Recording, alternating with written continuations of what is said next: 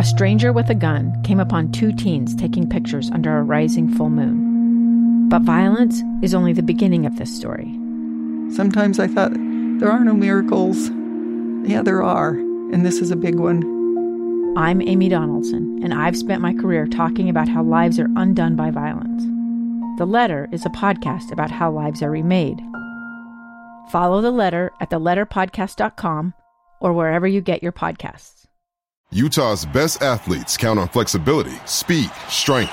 And the Jazz pick up their 22nd assist. So they count on University of Utah Health. Real Salt Lake puts this game away. And so can you. Leading doctors, a world-class environment, award-winning innovation, care to be great. 14 unanswered by the Utes. University of Utah Health, caring for Utah's best and yours. Schedule your appointment now at uofuhealth.org/care to be great. Joining us now, a man who's probably tired of talking to me because we've had a bunch of chats throughout the year, Taylor Funk from the Utah State men's basketball team. Taylor, congratulations, man. Going dancing. Thank you, man. Really appreciate that. That's so great. So happy for you, Taylor. Kind of take us into that room when you guys got the announcement. Where were you thinking you might land, and what did you think of the 40th ranking and 10 seed that you were provided? Yeah, so we were all at Coach's house. You know, the whole team was there, all the staff, and a couple other people. It was an experience, man. I mean, never been to the dance, and, you know, a couple guys on the team has not as well. So, you know, we're all excited. We're all a little nervous. But we were definitely confident, you know, that we were going to get a bid, and, you know, we were hoping to stay away from the 11 seed. We didn't want to do that playing game. Yeah, beyond happy with the 10 seed. We were thinking anywhere from 8 to 10, and, you know, a couple of us saw some tweets like, you know, might get matched up with Missouri, and, you know, we saw Missouri's name pop up, and we're like, here we go, and, you know, we saw our name, and nothing but cheers and excitement, and, you know, just kind of makes it all worth it at the end of the day. You know, go through a lot of trials and a lot of ups and downs, but, you know, this team is just fun. You know, it's just, I'm with my brothers, and, you know, it's no other squad I'd rather do this with. So I've known your story for a while, and you play at St. Joe's. You're playing your sixth year of college with a COVID year and a medical redshirt and everything else that you've been afforded to. And to be able to finally get to the NCAA tournament, never being there before, but in your last year, being able to experience that, what are your emotions right now with that? Yeah, emotions are high. I feel like this is every Hooper's dream. You know, just every summer, just traveling the country, you know, playing AAU, just exhausting your body, these summer workouts once you get to college. And, you know, it kind of seems like why are we killing ourselves right now when, you know, season's not for another 4 or 5 months. But I'll tell you what, man, it's not easy. It's not easy at all, but it is, it's memories and, you know, just stuff that you're never going to forget. And it's it's kind of an undescribable feeling. It's really everything you want. But the thing is, like, it's just one game at a time, you know. It's obviously any team that's making this tournament is a really good team. But, you know, we were talking with the guys, and it's just one more game, you know, playing at a neutral site, and let's just win that game, you know, and then we'll worry about the next, and then we'll win that game and worry about the next. And, you know, it's kind of what we did all season. It's just one game at a time, and I feel like that's when we're at our best. So, Taylor, how does a guy start his basketball career at Manheim Central in Pennsylvania and then end up in Logan, Utah, as Scotty mentioned, in the 6th year doing what you're doing now? How does this all come about? I don't even know if I can answer that question. It's just kind of, I guess it's more God's timing than anything else. It's opportunity after opportunity. And, you know, it was definitely a jump moving from, you know, Pennsylvania to Utah. It's multiple states in between us. And tell you what, man, this was the best decision I've ever made in my life. And, you know, not a second of any day did I ever regret this coming out here. And, you know, it just felt like home. It feels like home. And, you know, I call it my home. I haven't even been here a year. Haven't even known these group of guys or the staff for a year. But, these guys mean everything to me, and just really, really blessed to be where we're at right now. You told me when we first chatted that when you came on a recruiting trip, you told yourself you weren't going to commit. And then how did the end of that trip go? Yeah, the end of that trip ended by me shaking Coach's hand and saying, let's do this thing. What was the selling point? What was the tipping point? It was more of a feel thing, I guess. On my visit, everything was perfect. The guys were the group of guys I could see myself being with. The coaching staff was the coaching staff I, wanted to be coached by. And, it's a different lifestyle out here for sure.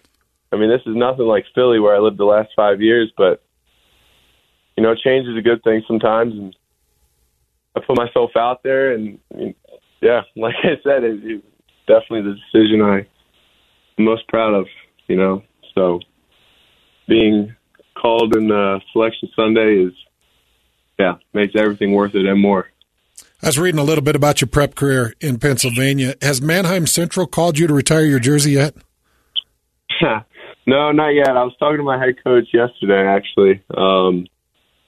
Just because he's a big part of my, my career and known each other for a long time. So, yeah, maybe we'll have to get on that. I'm not sure. My record just got broken by. Oh, I had the all-time scoring record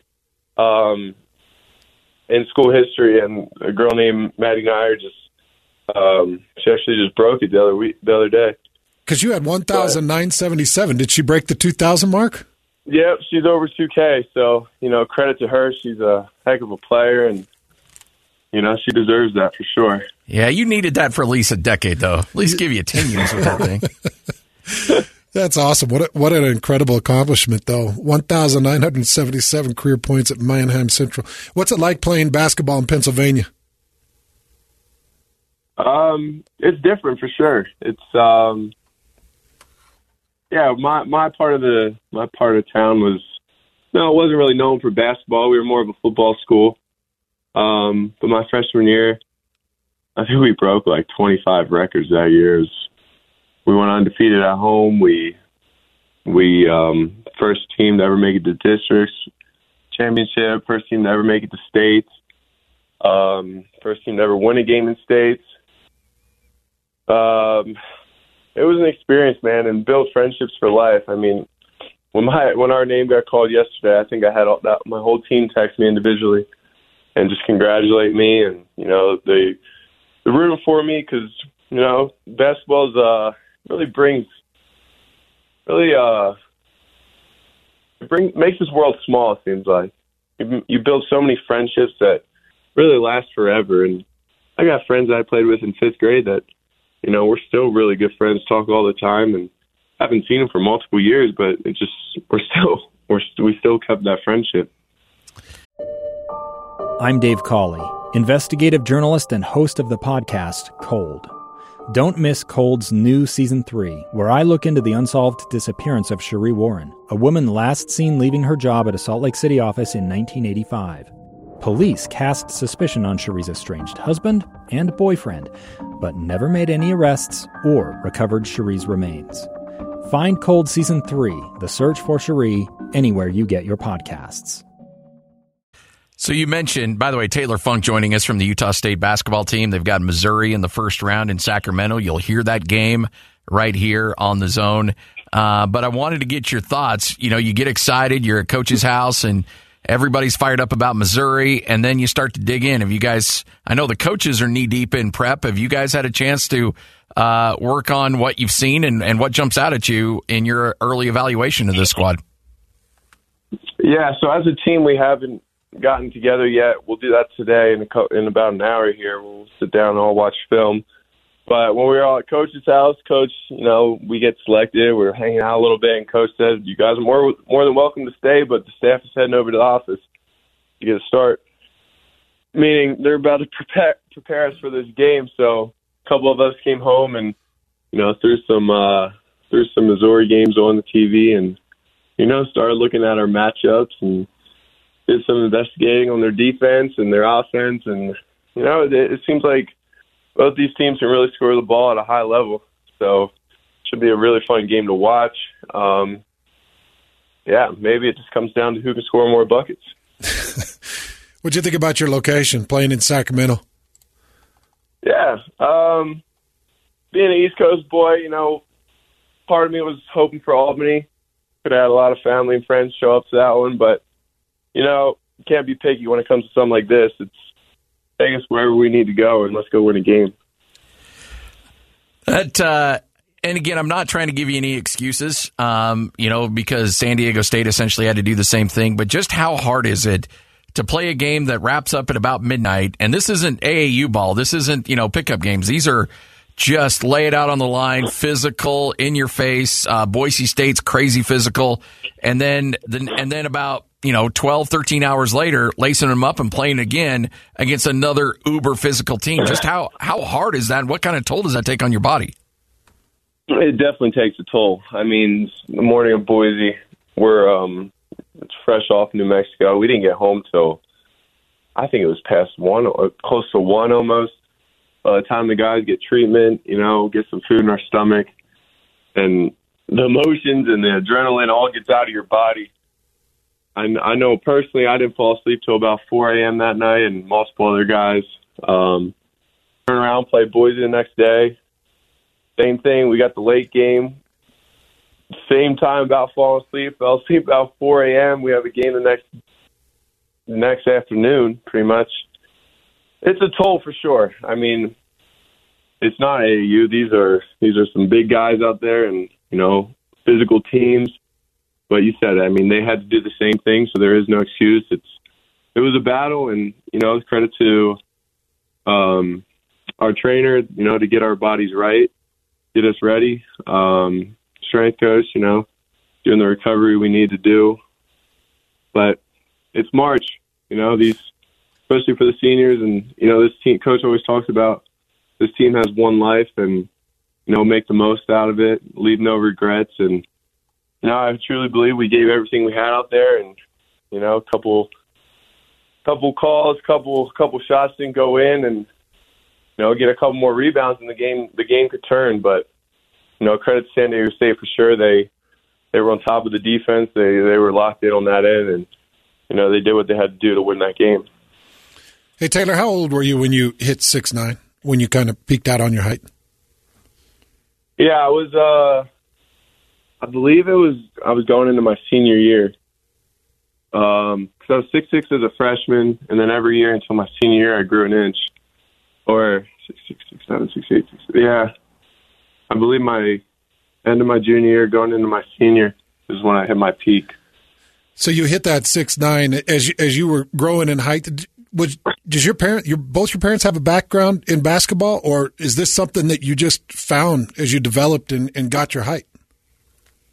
So my mom's she's like 5.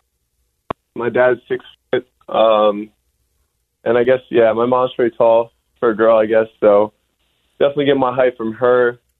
I don't know. Yeah, not really a background in basketball. I mean, my dad played in high school, got drafted in the military and played on the Army team, on campus or on his,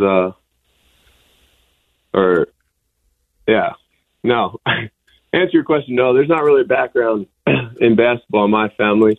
Brother played in high school, but no one ever went past that. None of my uncles played in college. My dad's brother played in high school, but no, it was just something I kind of picked up at a young age. And, my dad knew a lot about the game, so he coached me and trained me, to be the best I could be. But there's no history where, my father played in, the Sweet 16 or played for this college or anything like that. So, how old were you when he started having you play in the men's league? Tell you what, I would go with him 3 days a week. As little as I started getting checked into the nursery, and then I got a little older, and he's like, there's some side hoops, you can shoot on those if you don't want to go in the nursery. And every chance I got, I would take the side hoops. And I just keep going 3 days a week, and I wasn't even playing. I was just shooting layups because that's probably all the farther I could go. Then over time, I just got a little bigger, a little stronger, and if there was any days, there would be 9 guys there. They'd some days let me be the 10th, just to make it even. But time would just go on, and I'd just get a little bigger, a little stronger, month by month. And I started playing, and eventually started being one of the better guys. And it just over time took off. Well, Taylor, appreciate you hanging out with us, man. Congratulations, and look forward to chatting with you on that down there in Sacramento. Congrats, Taylor. Thank you very much. There he is, Taylor Funk. Good dude. A stranger with a gun came upon 2 teens taking pictures under a rising full moon. But violence is only the beginning of this story. Sometimes I thought, there are no miracles. Yeah, there are, and this is a big one. I'm Amy Donaldson, and I've spent my career talking about how lives are undone by violence. The Letter is a podcast about how lives are remade. Follow The Letter at theletterpodcast.com or wherever you get your podcasts.